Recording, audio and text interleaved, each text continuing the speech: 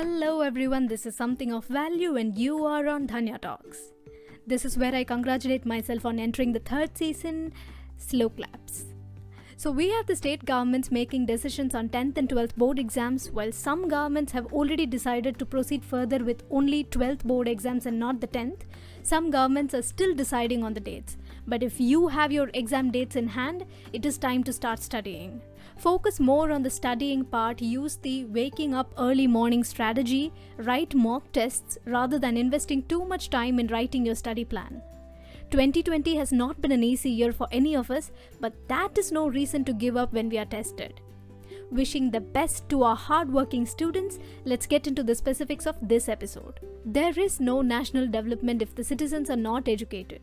Let's be honest, we are still far away from considering and accepting more changes in the educational policies and slowly becoming a part of a toxic cycle that blames only the system for the way it is. Some people think education is something we need to focus on only after the country is developed.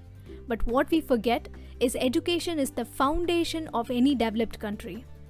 Fortunately, there's been some changes in the central government schemes for education in India and some significant modifications in the curriculum and content. And that is exactly what we are going to discuss here. Let's start with the content and curriculum changes. The 10+2 structure of school curricula is to be replaced by 5+3+3+4 curricula structure corresponding to ages 3 to 8, 8 to 11, 11 to 14 and 14 to 18 years respectively.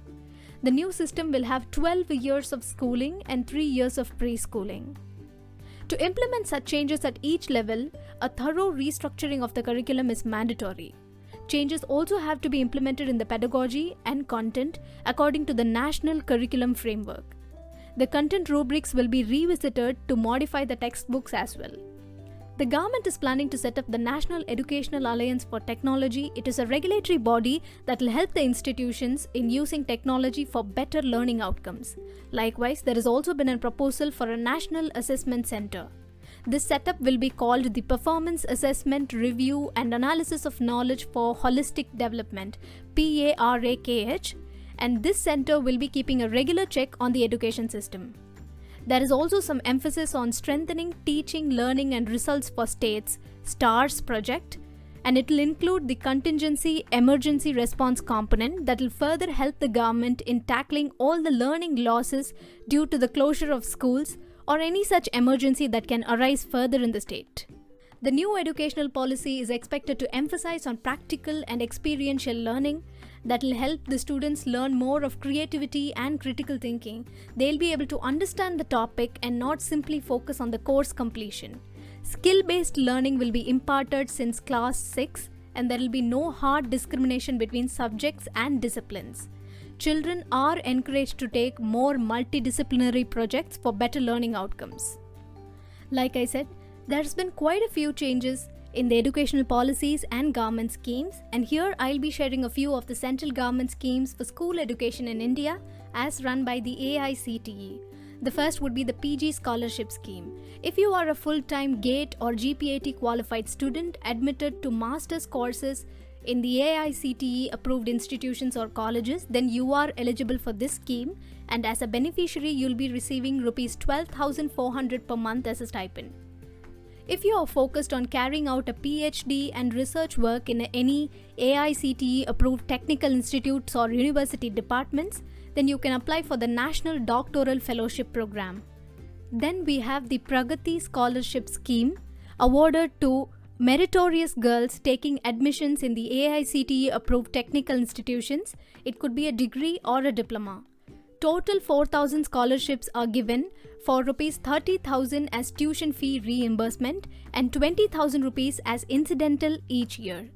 Next, we have the Saksham Scholarship Scheme awarded to the differently abled students taking admission in AICTE approved technical institution for a degree or diploma course.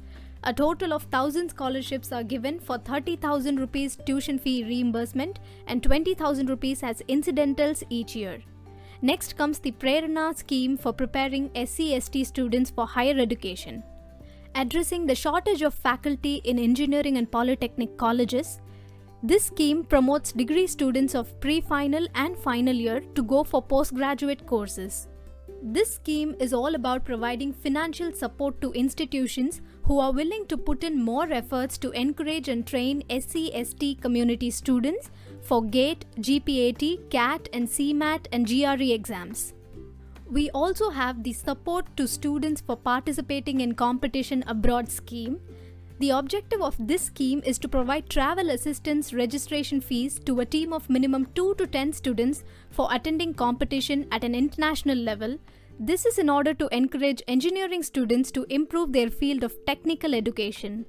On a similar note, we have the AICTE INAE Travel Grant Scheme. It is for engineering students who are presenting papers abroad, and this has been specifically launched to enhance the quality of engineering education in the country. We also have a special scheme for MTech students who are willing to take their projects as internships with the small and medium enterprises registered with the government.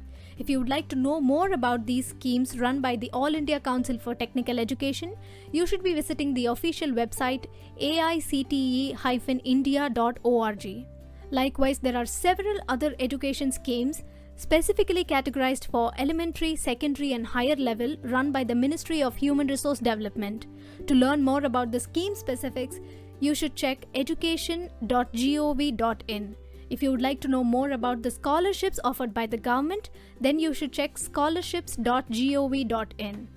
Now that would be all for this episode. Thank you for listening to me and I believe it was of some help. Stay tuned for my upcoming episodes. Should you have any doubts or suggestions, please write it to Dhanya Talks on Instagram. And until next time, this is Dhanya signing off. Godspeed people.